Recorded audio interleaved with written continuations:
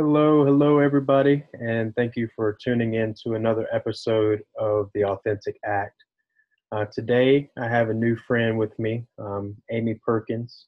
Amy and I met off LinkedIn, and I started seeing her story probably a few months ago.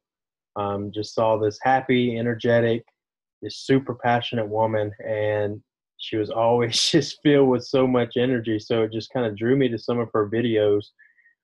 What was new to me, though, is I really didn't know some of the backstory until recently and what led her to now being a consultant and a speaker. Amy had walked away from a 25-year career in education, and her and I shared a conversation just recently about some of the things that she went through, facing some trials and tribulations in her work, and she just came to a point where things weren't being handled correctly, and she knew that things needed to make a change. So she stepped away from her 25-year career as a teacher and a coach for newer teachers in the industry, and she is now starting her own business, and she's doing consulting and coaching now. So I wanted to have Amy come on and share some of her journey and just share some of her backstory, which I thought was, it was real painful to hear. It's sad to hear some of the things that go on in our work environment today, but that's part of this podcast is sharing some of the authentic stories that go on behind the scenes and show how people rise above some of the things that they're faced with in their life and what they're doing now to impact the world. So welcome, Amy, and it's a pleasure to have you on the show. Thank you so much, Lee. I'm excited to share with your listeners. Yeah, so you and I started talking, here recently, and you shared, with your story. So if you don't mind, sharing a little bit about your background in teaching, and share that with the audience and how you got into teaching and what led you into, mentoring and coaching later in your career. Absolutely. So I knew pretty early on what I wanted to do. I was lucky enough. I went to college. My sophomore year of college, I knew I wanted to be an elementary school teacher. And I had a lot of opportunities to do internships, to work on different pilot programs where the summers that I had off, my 6-week winter breaks, I was able to work in classrooms teaching. And it was when I started in my own classroom at 21, I literally felt like I won the lottery. And it obviously wasn't because of my salary. Teachers aren't paid very much. But being able to go to work, do what you loved every single day, that was a gift. And I saw my friends that were making 2, 3, 4 times what I was out of college, and they were miserable and they couldn't wait for the weekends. And then here I was, and I couldn't wait for Mondays to be back in the classroom with those kids and making an impact and molding these little lives and helping them believe that anything was possible. And so I had this purpose-driven career that lit me up from the inside. I did that for 9 years. And then I became a mom.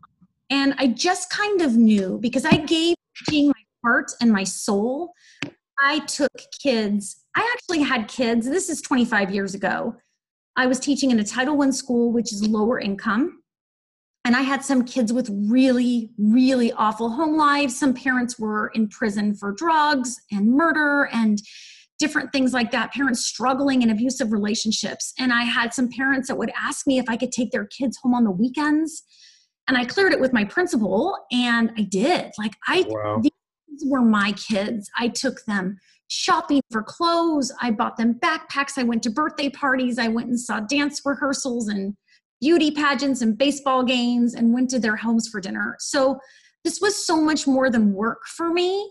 And I knew when I had my own kids that I wouldn't be able to teach anymore because I couldn't give all of me like I did. And I made that transition. I had already been doing consulting and coaching while I was teaching full time. And when I had my daughter, when I was 30, after 9 years of teaching, I left the classroom on a really high note. And I went into only consulting and coaching, where I could still make a difference working with those teachers that were new and helping them get a great start their first 2 years. But I didn't have to give all that I was giving when I was a classroom teacher myself. For sure. What kind of impact was that making on you at the time? Seeing some of those things, and obviously doing, to the best of your ability, being able to take those kids shopping and taking them out places, buying them different things, providing resources. Um, but as we well know, things can be limited sometimes. You only can do so much. How is that impacting, you seeing all that firsthand? Oh gosh, it was such a gift. I grew up really middle class. My mom stayed home. My dad worked for the state of California in land development. And we weren't rich, but we definitely never struggled to have food on the table. My parents were loving, and it was really good for me to be this young 21-year-old that really was kind of raised in a bubble, to see the reality of what so many people go through, with parents that are addicts, parents that are in prison, kids that are abused. And I just think that's really a part of how I have so much compassion and empathy for others, and really being looking outside of myself, and getting that lesson as a young person. And no, I couldn't give them thousands of dollars, but I absolutely could buy them a special treat for school and give them the gift of loving learning and loving reading. And being an avid reader myself, I always had contests going that everybody could win at, everybody could succeed, because you were only beating your own personal best. That's right. That love of reading in these kids that probably didn't have any books at home. A lot of them had parents that were illiterate. Some had parents that didn't speak English. And being able to have these kids that were reading 2 hours a night because they loved it and they were in second grade, like, that filled me up. And I actually still have relationships with some of those kids today. They're married, they have kids of their own, and it's just incredible. It's incredible. And living that purpose-driven job is a gift, and it doesn't mean you're making millions of dollars. I always had plenty. I started a side business. I actually did tutoring because I was just really driven, and I knew that teacher's salary wasn't going to get me what I needed. So at 25, I started a tutoring business. I bought my own home as a single woman. I mean, there are ways to make it work. And you can love what you do. And again, it doesn't have to be hustle, grind, and make millions to be happy. If you're doing something that you love and really making a difference, that's enough to make you happy. Yeah, that really sticks out to me because, especially now, with technology and social media and everything, just moving so fast, we kind of get an insight in so many people's different lives. And, so we can't help but sometimes to feel like, oh, I wish I was making more money, or I wish I was doing this, or I wish I was doing that, or, this person's doing this. Why am I not doing that? So that really, says a lot about mindset and, kind of where you were at the time. And it's one of those things where, we kind of see outwards and where we are in life. And we sometimes and oftentimes put too much emphasis on the material things, right? My dad was a teacher as well. And my mom was a stay-at-home mom, with me because my obsessive compulsive was so bad growing up. And like we never went without food, but, we didn't have extra or anything like that. But, it was having that mindset of being like, hey, it's an abundant life. We have everything that we need. So I think that really carries a long way. When you were transitioning, after you had your children and you were stepping out, did that kind of impact your mindset then? Was that affecting you at the time, knowing you were kind of going away from what you were most passionate about, regardless of money or income or anything else, something that you're truly living your life for?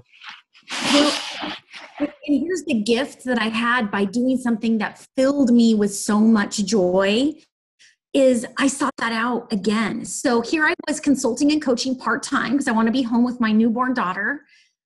And that organically, I was in this mom mode, and I loved everything about these children's boutiques that I was going into and finding these just really precious little outfits for my daughter.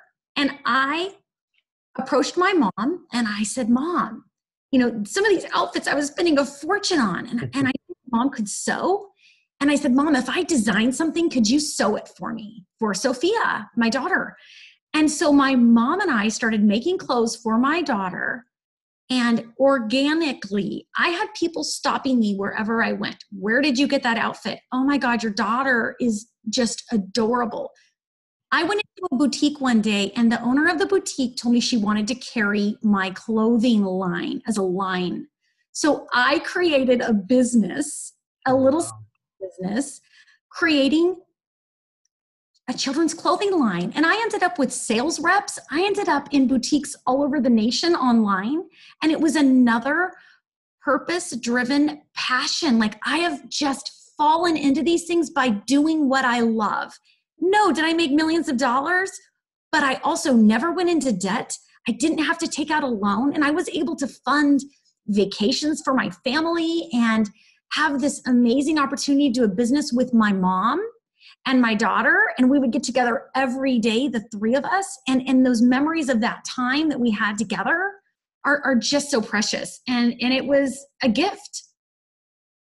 Were you guys making some of those clothes, or were you going to different, shops or sourcing the clothes from different places? No, we made them. And Oh, then we wow. had a plant where we hired seamstresses. And I wanted to have everything done in the USA. I didn't want to outsource anything to another country. So we would pay seamstresses really good money, like $10 to $15 an hour. And again, this is 16 years ago, for sewing. And then we did some home parties. It just was very organic. I had a website. I ended up with, there's a children's boutique that's still online. It's called Posh Tots. And it is one of the highest end children's boutiques. They sell, this is going to sound crazy to you and your listeners, but they sell like playhouses for the backyard for kids that are like $50,000, $60,000. Oh, wow.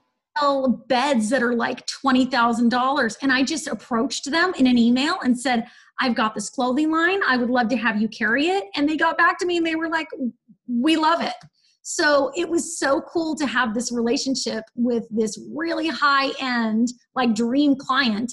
And they would send me the orders, and I would get these orders for penthouses in New York City or Beverly Hills. And I always wondered like who these outfits were going to. But again, it was another, I just have been doing things that I love, and it's not the millions of dollars. And I think that's that gift that I got so early on in my life, because it's a mindset. It is not money. And I see people chasing money and they're miserable. And I know people that have a ton more money than we do, and they're not a fraction of the bit happy that we are, because happiness doesn't come from money. I mean, once you have your basic needs met, if you're struggling to put food on the table, money does matter to you. But if you have your basic needs met, you've got a roof over your head, you can pay your bills, you can feed yourself, I am telling you, money isn't the thing that's going to make you happy. It's something inside. Yeah, I definitely agree with that. And, I think that's something that, a lot of people are talking about today is, how do we get into that mindset, right? And that's what's impressive with your story is, a lot of times, we're always trying to come up with that next idea. And I think oftentimes we chase that idea too much, and sometimes we don't really follow our true passions, and it can be right in front of us. Because Absolutely. And for me, yeah. that it has been that way. The tutoring happened, this tutoring business, I was making a couple $1,000s a month on top of my teaching salary. And I was out to dinner one night, and a couple overheard me talking about teaching, and they asked if I knew a tutor. And I said, I don't, but what are you looking for? I started tutoring their child. They told their friend, they told their friend. And 20 something years ago, I was making $50 an hour tutoring. Supplementing, doing what I loved in another way. So it isn't finding that thing, it is following your passion, and that thing will unfold. If you're open, if you keep your eyes and your ears open to what's going on around you, the opportunities are there. Yeah. Do you have any certain advice around, were you putting yourself in certain environments where you found that you're surrounded by the same types of people that you were looking to, do these types of things with, whether it was your boutique clothing line or your, your tutoring, or did those things just kind of align, with you? Because, I'm a big believer in that, the universe will kind of align us in a way, once we're open, once we've kind of, like you said, kind of let go of that control, and we're following our true passion and heart. So what would you say about that? Were you just in the right place at the right time, or were you strategically sometimes, putting yourself in these environments where opportunities would open up? I think it was 100% the alignment that you're talking about, because I just was living this pure life of joy and passion and doing what I loved, and not having that scarcity mindset. And when you have that abundant mindset, you just get opportunities. I mean, it's happening to me again right now in my life.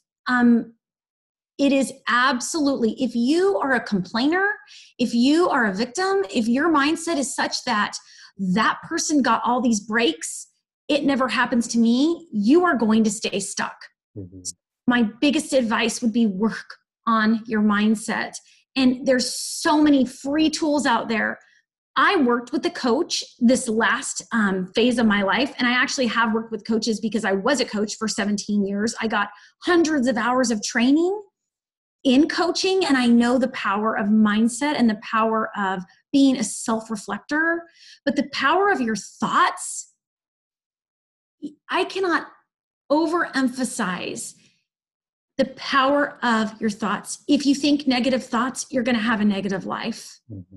If you start thinking positively and you ingrain that down in your soul, positive things are going to come your way. Positive people are going to come into your life.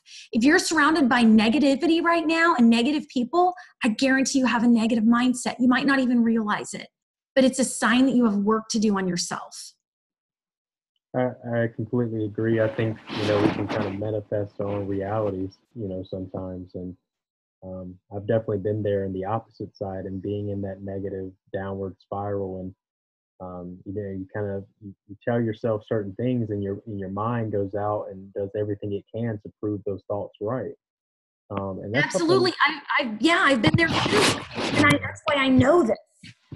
That's right, and that's what I want to talk to you and dive a little bit deeper on, because that's what really kind of drew me to you. Because seeing some of your videos on LinkedIn, first time I saw a couple of them, I was like, all right, she's a positive woman. She's really good on videos, and she's well spoken, and she knows how to put her energy out. But time after time after time again, the energy was so consistent. And I was like, wait a second. I was like, this woman has the most energy and passion I've ever seen in my life. I've got to figure out, because there's tricks and tools and things that, like we're talking about, that you see, the most successful people talking about is mindset, mindset, mindset.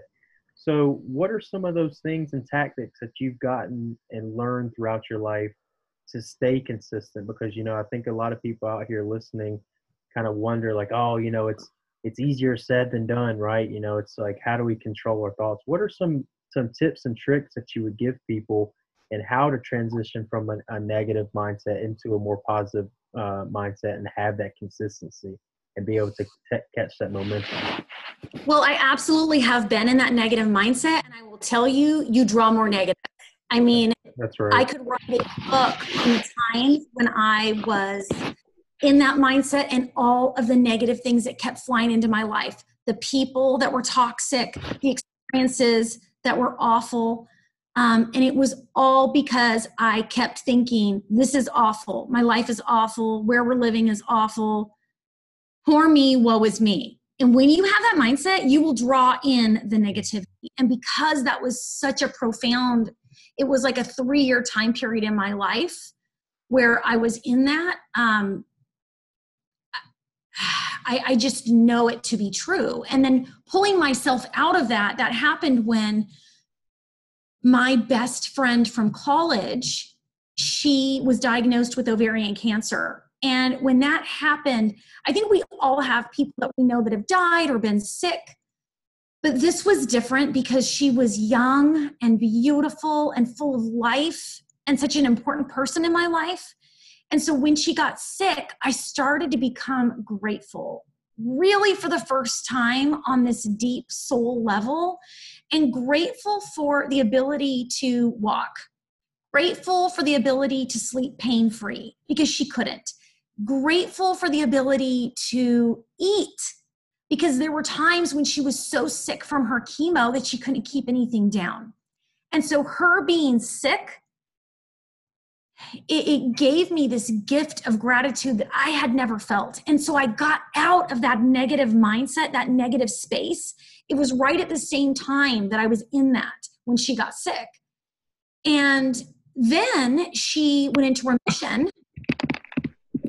and got pregnant and was madly in love. And then he left her. And that, again, it was another experience where, you know, I'm married and I've been married, it'll be 19 years this summer, and I've got 2 healthy kids. And it was that other level of gratitude. Like Tracy would do anything to have a husband. So even when my husband and I would argue, I would immediately switch into this level of gratitude. Like, how lucky am I that I have a husband that I can argue with? Here she is, single, pregnant woman with no spouse to support her on this pregnancy, which is, I can't even imagine doing that alone. Mm-hmm. And my kids would get on my nerves, and I would think immediately I would go to that place of gratitude of how lucky am I? Like, I've got these kids that are, you know, 6 and 10 that I'm alive and I can experience this, because I didn't know if she was going to get sick again.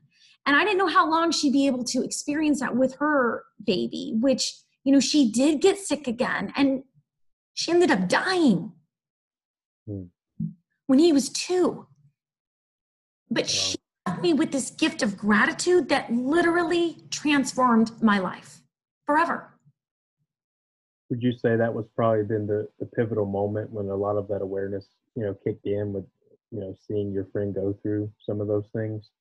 Absolutely. And knowing how lucky I was, and how lucky we all are. Like, anybody that's listening to this, anybody that's able to get out of bed, to walk, to feed yourself, like, you have a lot to be grateful for. And you might not realize it, but you need to start looking around you and seeing there's somebody that would trade lives with you in an instant.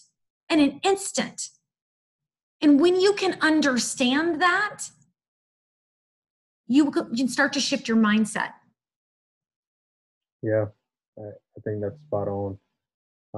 You know, and I try to talk a lot about that with, you know, this show, and how our awareness and putting that awareness in the right places can really, you know, change our lives. And it sounds like you had already started doing that, and then, you know, you had, you know, that outward experience happen with your friend, and that was just, you know, that's when that monumental shift just came in. It's like, wow, like, you know, you could really feel something like that, you know, especially with somebody that close to you, and you guys, you know, went to school together, and obviously were like best friends for quite some time. So that's, you know, that can change your life most definitely. You know, after. I think, you know, we all have people that we love that get sick and die. And I think there's people like me that take that and really see how lucky we are. And then there's other people that just get sad about it. Mm-hmm. It's like, I am a proponent of taking pain and turning it into purpose, and not just letting those loved ones that we have die and just be sad about it. Like, using their life as a legacy that you can continue on. And you can do that by living your best life. And that's what I've done. And that's literally why I created my new life and my business, Keys to Courage, and why I had the bravery to quit my job. It all stemmed from gratitude and Tracy, and realizing she doesn't have a life to live anymore, but I'm not going to waste mine. I'm not going to waste it being in a job with toxic leaders. I'm not going to waste it with being surrounded by people that don't make me feel good, that make me feel bad, and just not tolerating any of that and taking action to make my life better. I don't just sit back and wish and hope and have these things happen to me. I'm taking action day after day after day. Mm-hmm. Make my life as amazing as I can be. Yeah. What are some of your daily practices to keep that going? Because I know, you know, you've shared some information online. I know you're a big yoga practitioner, breath work, and really are big on physical fitness and health. So share a few things about that and kind of your day-to-day routine and how that contributes to your mental wellness as well. So physical fitness, you hear mind, body, soul all the time, and it's just so cliche, but honestly, I didn't even understood what that meant until recently. The body part obviously is your physical body and exercise and the food that you're putting into it. And I've never had a weight problem. I've always understood the importance of that. Even when I was teaching, I would go to the gym in the morning before I would go to school, and I taught kindergarten, so I needed energy. And part of getting to that level of energy was working out in the morning. And I've exercised since I was a kid, and I've just my life. So I have that body part, that physical fitness part dialed in, but the mind and the soul part now, meditation and yoga and just putting things into my mind, the books that I read 2 to 3 books a week. I listen to podcasts. I watch content on YouTube. I don't watch any TV. I don't watch the news. All that does is it like puts these stress hormones into our body because it's so negative. That's really changed my life for the better, is totally cutting out TV. I just don't watch it. I'll go to the movies once in a while, but I'm so sensitive to negative energy that it's really hard for me to watch without really feeling it intensely in my body. Do you have a certain routine that you practice each day? Do you have like a certain go-to?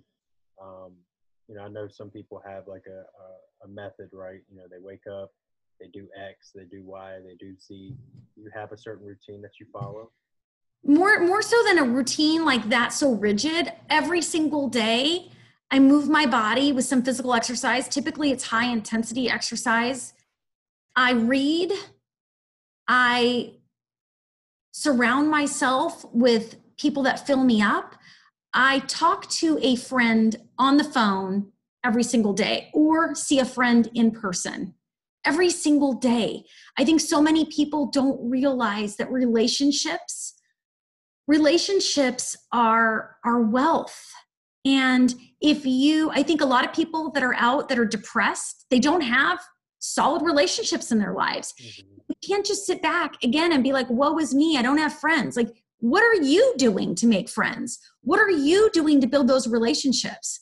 I've been lucky to have amazing people in my life with this give and take. And my friend Tracy, when she was alive, we only lived in the same state 1 year of our 25-year friendship. 1 year we lived in the same state. And this is way before there were cell phones. We would make it a point to write each other letters. We did that up until she died. We wrote each other letters in the mail.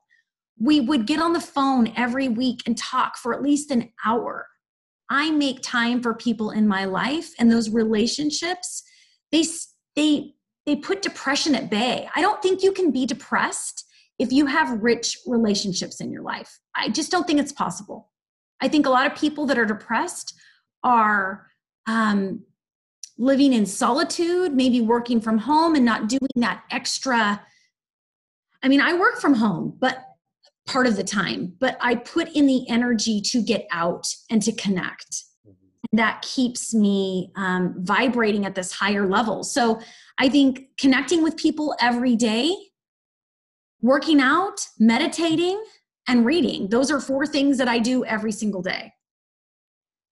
Yeah. And, you kind of hit the nail on the head too, when it came to, your team around you. And that's where, with Authentic Act, that was the whole premise, is your awareness, your character, and your team.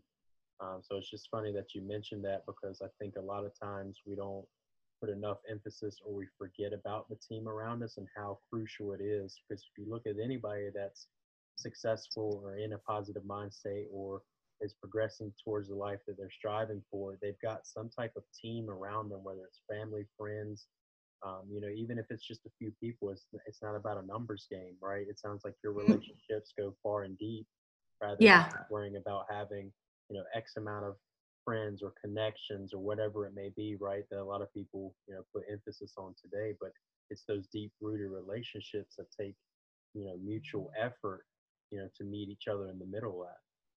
You are so right. And I'll tell you, I know for a fact some of the people that have the most connections online are the loneliest. Mhm. I was actually in a coaching group with Mel Robbins, and there was a woman that didn't have a single friend in real life, not one.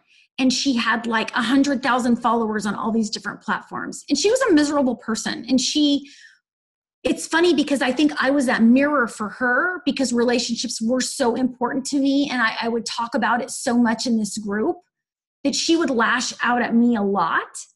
And I think the people that trigger us, they're just mirrors for what we wish we had. Mhm. And so do not be fooled by people that have hundreds of thousands or thousands of followers and look like they have a beautiful life, because sometimes those people are the loneliest. I would rather have one or two deep connections, real connections, than any number of online followers. I think this online follower thing has become really dangerous to mental health, especially. It has, and I agree. And to your point about mirrors, I really resonate with that because I think life puts certain um, obstacles and tasks for us in place, and then part of that is the people.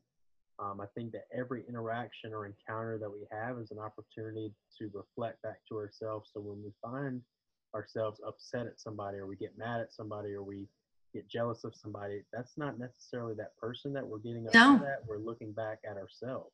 absolutely. And the cool thing is, as I've been on this 2.5 journey since Tracy died, I, I rarely get triggered. I rarely get angry.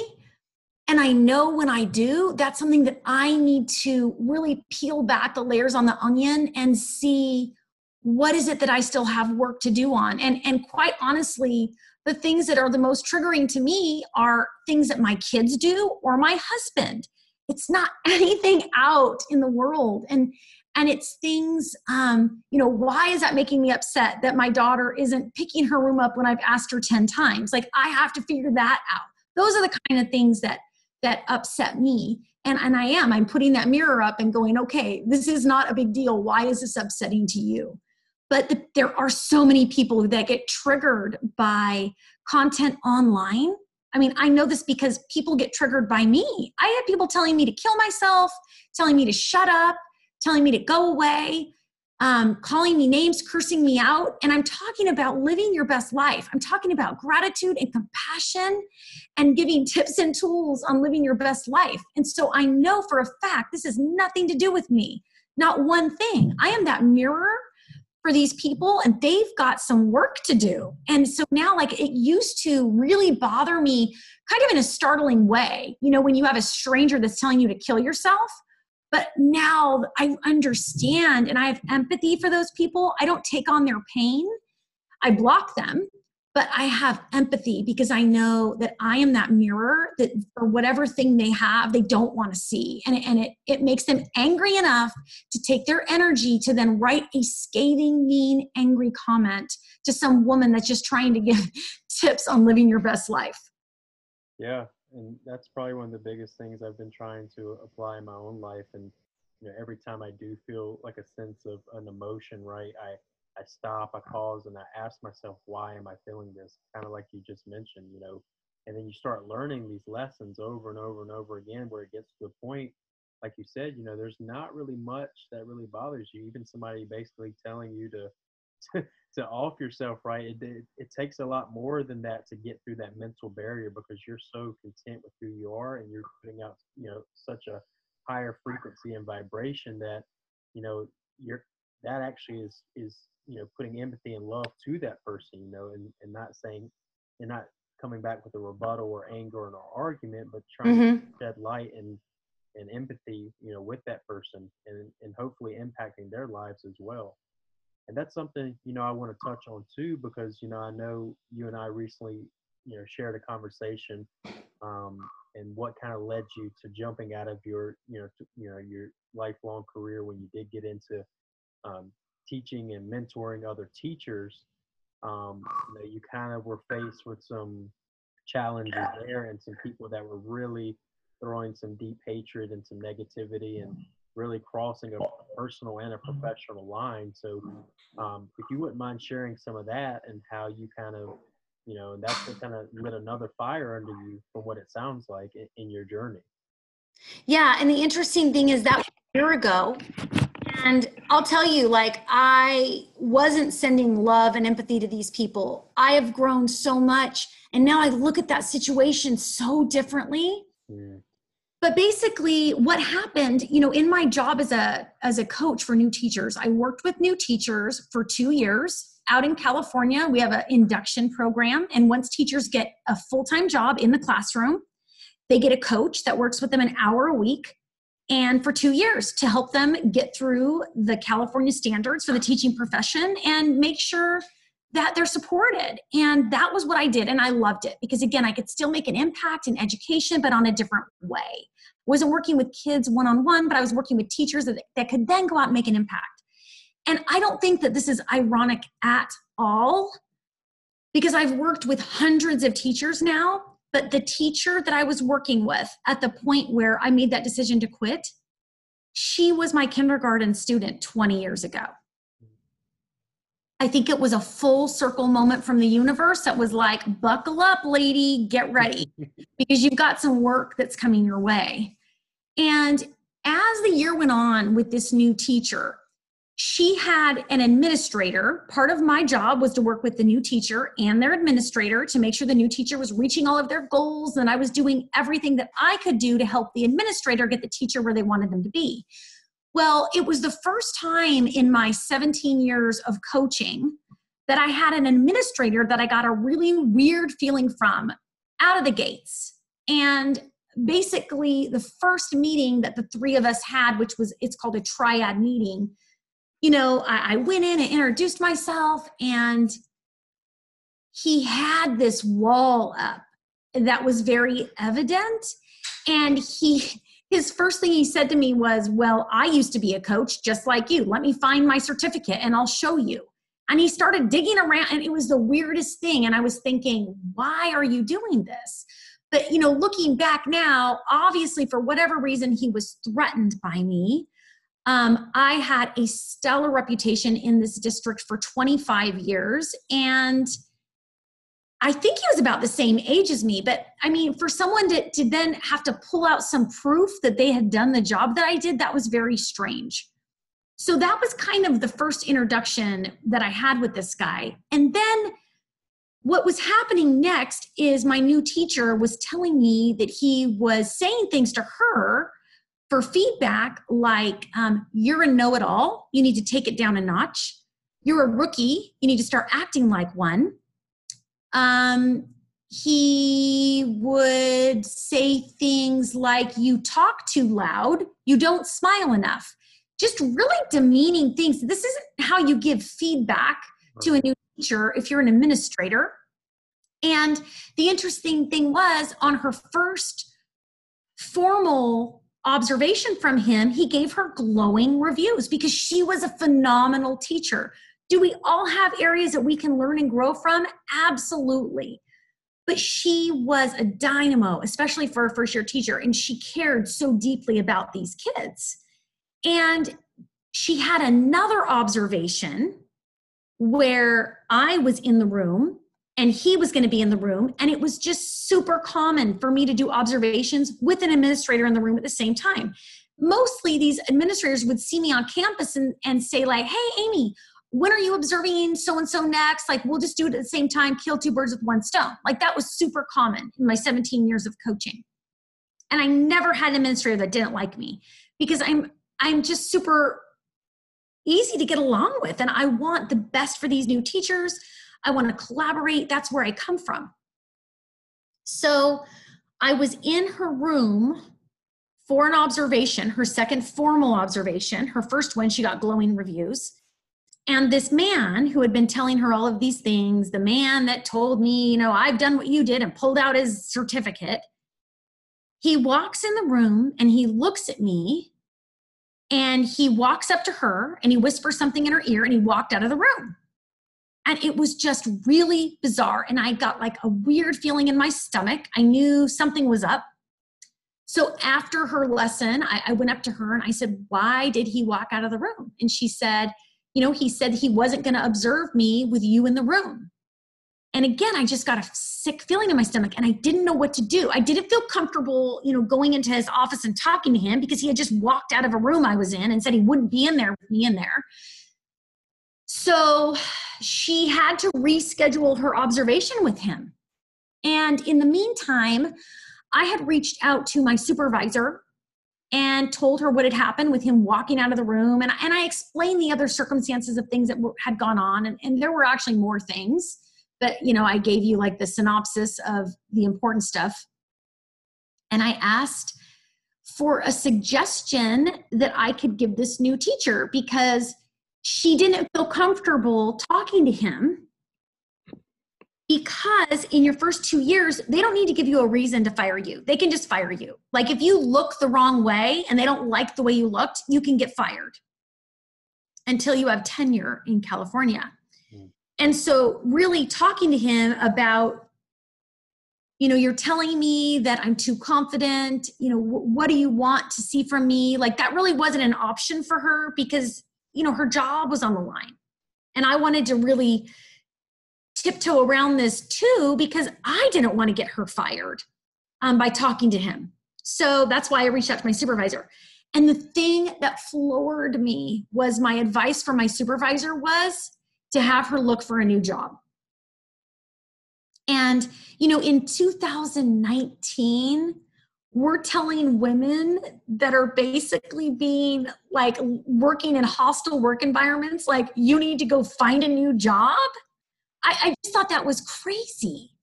And I didn't like that advice. So I didn't share that with my new teacher at the time, but I didn't really know what to do. My hands were kind of tied. So fast forward like a week or two, and he did do her observation. And she called me after and just was crushed because it was a horrible observation review. And she went from a stellar review, and she is a stellar teacher, to this awful review.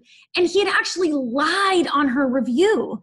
And the example was one of the things on this, the teacher standards are the kids in a safe learning environment? Does the teacher promote a safe learning environment? He marked her in the lowest area possible. Oh, wow. And the craziest thing was she was an amazing teacher. And this is something that she had set up. And for middle school, this was unheard of. She had a box in the back of the room that was like a kindness box. And when you saw another kid doing something kind, you wrote what you saw down, you wrote the kid's name down, and she would give them shout outs. She would celebrate birthdays and she would tell the kids, hey, sixth period, when you see Joey from first period, make sure you give him a high five. It's his birthday today. Like really wanted the kids to feel good. She started an after-school program because this was a Title I school, which means a lot of the kids are on free and reduced lunch because their parents are low income. And she would do the little girls' hair for sporting events, for dances. So she absolutely was a teacher that cared. I mean, above and beyond a teacher that cared. So for him to give her the lowest score in a safe environment was just a flat out lie. And so that's what made me so angry. And again, I didn't know what to do because I didn't want to talk to him because he was already a loose cannon. So I called my supervisor's supervisor. And this is a woman that I had admired. We had actually gone out and on different social activities. I had worked with her as my direct supervisor in the past. And I just said, hey, here's what's going on. And now she's got this review that's like a lie. And I'm really nervous for her.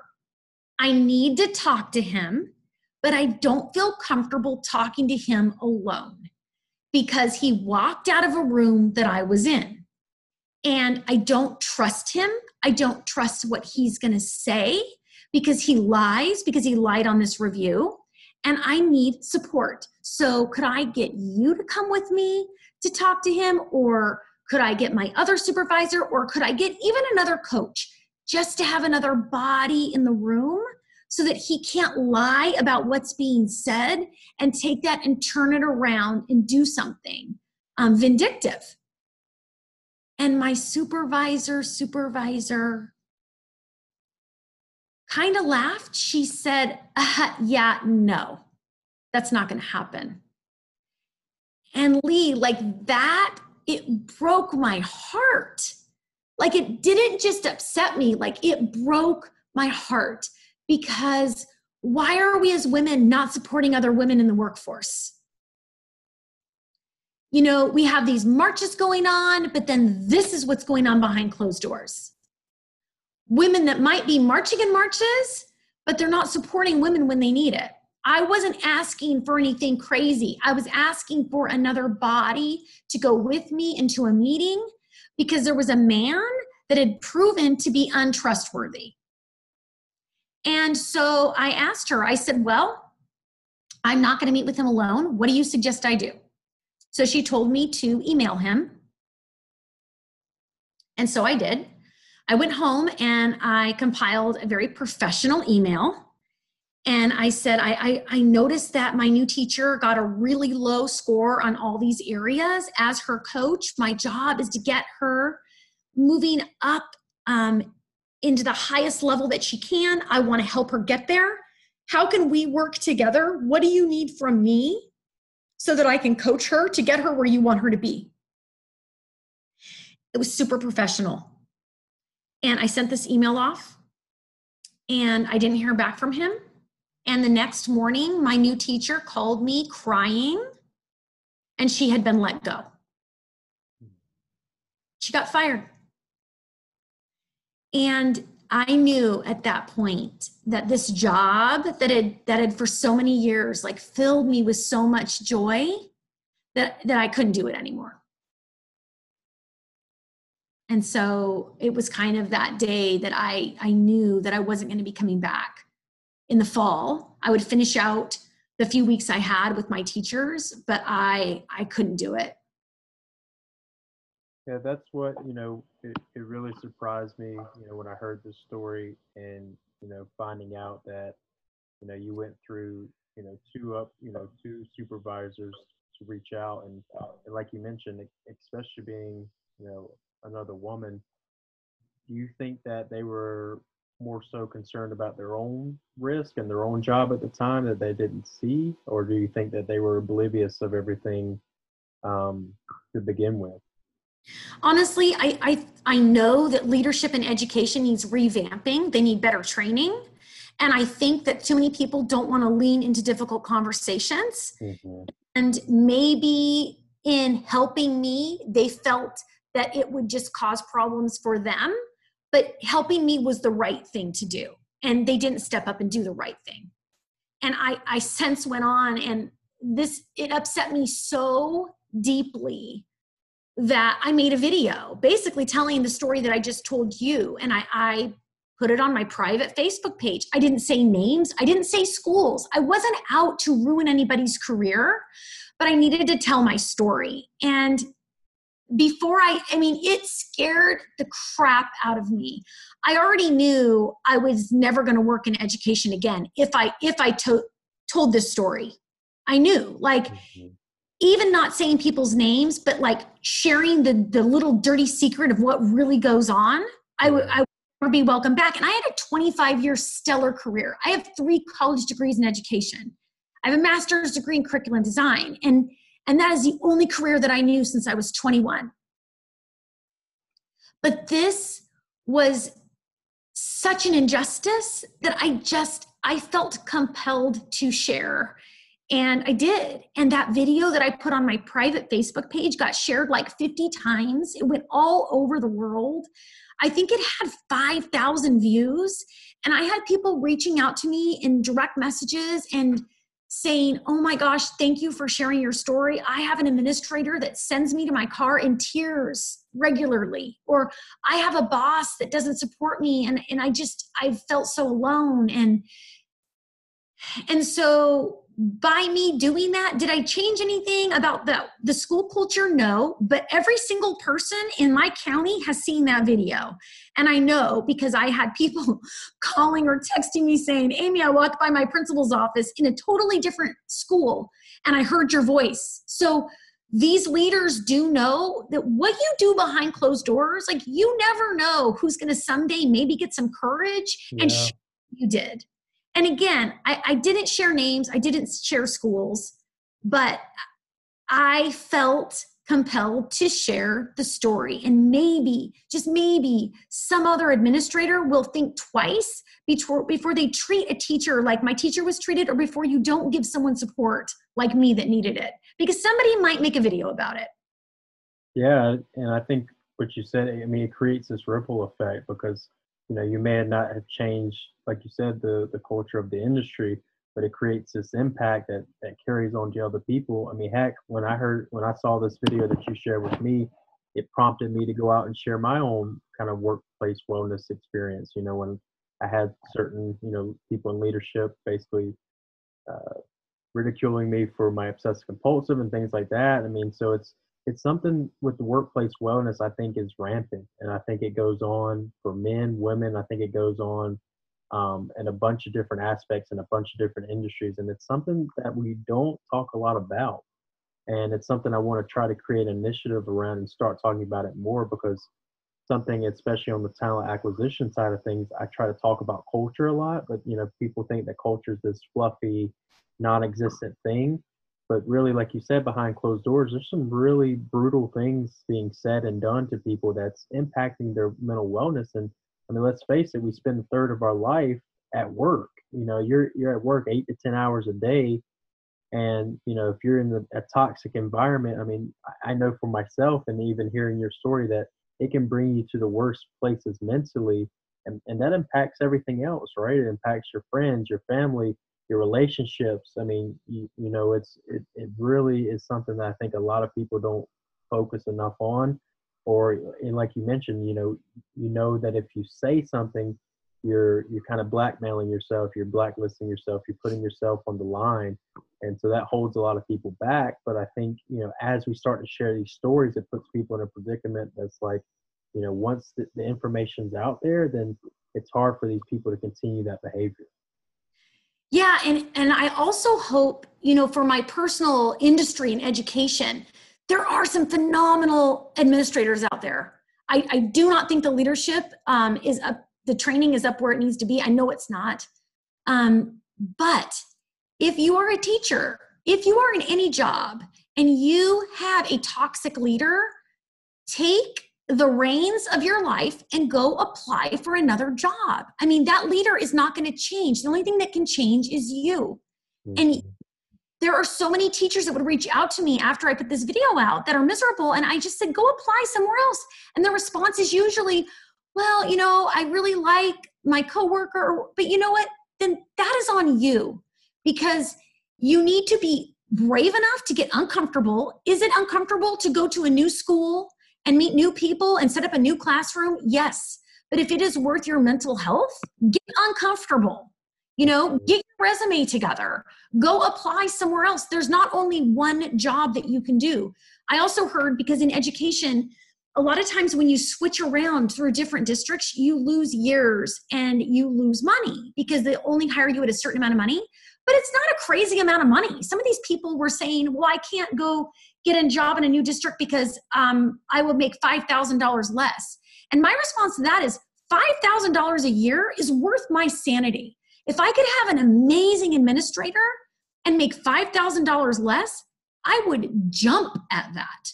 So you really we have to take the power of our circumstances into our own hands.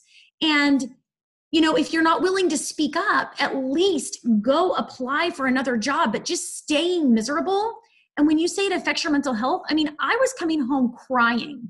I was sick to my stomach for months leading up into this last thing. And now that I'm so far removed, I look back and I look at these leaders and the lack of training that they have in true leadership and empathy and problem solving and self-awareness. Like that man that was a vice principal, what a lack of self-awareness to feel threatened by a woman just because, I don't know, I was happy. I don't know why he was threatened, but to walk out of a room I was in and not have the guts or the balls to even come up to me and say, hey, here's why I don't want to observe with you in the room. Like just to walk out, that guy shouldn't be in any leadership position anywhere. I mean, it's crazy. I agree. And it's sad, we kind of, it happens in corporate America all the time. I've seen it from multiple companies that I've, staffed and recruited for and kind of gotten the behind the scenes feel for their culture.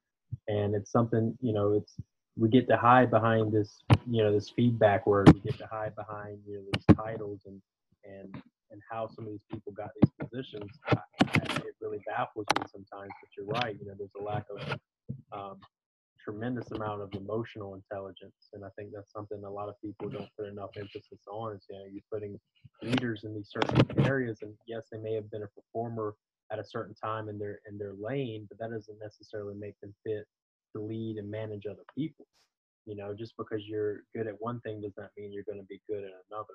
Leading, mentoring, coaching, and helping others is a completely different avenue. Than maybe what you came from, and not everybody's fit to do that. Because you're ultimately putting people's lives in someone's hands. Yeah, absolutely. And the really sad thing that I see now so clearly is, to become a school administrator, there is no emotional intelligence test. All you have to do is get the degree in it and go find somewhere where you can do the hours in it. And if you know someone like this guy did, he knew someone in this district and he got hired. So you're absolutely right. I'm sure something similar can happen in corporate. Like you've got these titles and then you know someone and so you can get into the position. But I think the more people are brave enough to speak up, to be leaving these companies with these toxic leaders, and then people will wake up, and maybe presidents of companies will wake up and go, wow, maybe we need some revamping in our leadership. I don't know what's going to take, but I needed to get myself out of that. That's and right. It was his gift. I mean, I was scared to death. I didn't have a plan. I'm very fortunate because my job was not the main income in our family. And I know a lot of people do not have that choice to quit. That is why my advice is, if you are miserable or experiencing something similar to what you or I have experienced, be proactive and apply for other jobs, because there are other jobs. And if your mindset is there's no other job, like, you got to work on your mindset, because there sure are. I was able to quit knowing that I would be able to find something else, not having that locked in yet. And then 6 months later, I was able to replace my salary. Now I'm at a point where it's just going up and up and up. And it's that passion, purpose-driven alignment that we talked about earlier that's just happening for me again. And I think that's what's the biggest takeaway in the constant message and all of your lessons and stories that you're sharing is that, you've shown time and time again that it's not about the money, it's not about the materials, it's not about the outward gratification, but it's more so, what is my mindset, where is my wellness, and what is best for me, what is best for me and my family. And it's shown time and time again from some of your stories that whether it's a job or something impactful that happened with your friend passing away, you've been put in these situations where they weren't necessarily the easiest, and it's caused some pain and some discomfort, and and being put in a position where you feel like maybe you shouldn't be in with your work, but it goes to show that you respected yourself and you respected your well-being more than anything else, and that, I think, separated you from a lot, from where you could have been and where you are now. Absolutely. But had I not done the work, that's right. Tracy, dying and realizing what's important in life, I would not have had the guts to quit that job. I never would have had the guts to make a video, ever. So, I also live now like, I don't care what people think of me. I am a good person. I live with integrity. I can live with myself. And if sharing my truth makes somebody else uncomfortable, that's not my problem. Mm-hmm. If you do come from a place of integrity and just a place of good, you're just going to get more good. And yeah, I will never work in traditional education. I don't want to. I'm grateful for my 25 years. It's got me where I am now. I have a master's in curriculum design, and now I'm getting, hired to speak, and I can develop workshops because I have a master's in curriculum design, and I've done speaking for thousands of educators in massive groups. And so everything I've done has led me to where I am today. I'm just able to take this knowledge and share it with different audiences. And it's so exciting because we all have skills that are transferable. But again, if you're in a job that is sucking the life out of you, I am telling you, life is too short for that. And so take those proactive steps to see what else is out there for you and start applying for jobs, because there are amazing bosses to work for. I'm right now, one of my jobs, I'm a consultant and a coach in a multiple 7-figure pediatric dental practice. I'm a coach for the entire team of 13 people. And this is a leader that she values professional growth. She values positivity and a culture of kindness. And it is such an amazing place to work day in, day out. And these people, they appreciate me, and they say, Amy, you walk in and your energy, your positivity is like this rush of wind that blows all of our hair back every day. And it's just good to have you in the office and to have a group of people that all want each other to, level up. There are places you can work where you can find that. But if you're just staying stuck in where you are, you're not going to find it. That's right. And there's plenty of, it's that abundance mentality, right? We can all thrive, eat off the same plate, and help one another succeed. But, it's a scarcity mindset that we've kind of been taught our entire lives, or that society tries to, ingrain us with, that, puts us in these situations where, where we think resources are lacking, where we think help's lacking, but really it's all around us. We just have to remove ourselves from the, toxic environments, and to be able to see that. And more importantly, like you've been sharing, to focus on yourself, to focus on what truly draws you to your fulfillment and purpose, and then everything else will align from there. Yeah, and action. I'm not sitting back and wishing. I have been taking action, and if I can recommend a book to start taking action, because again, I was literally riddled with self-doubt. I didn't have confidence before my friend got sick, and the work I needed to do on myself was like that self-love and building that confidence. And what I needed so desperately that I didn't know was being able to lean into things that scared me, like quitting the job, like making the video. And when you do things like that, your confidence builds exponentially. And the book that I read that started getting me out of my own way was Mel Robbins' 5-Second Rule book.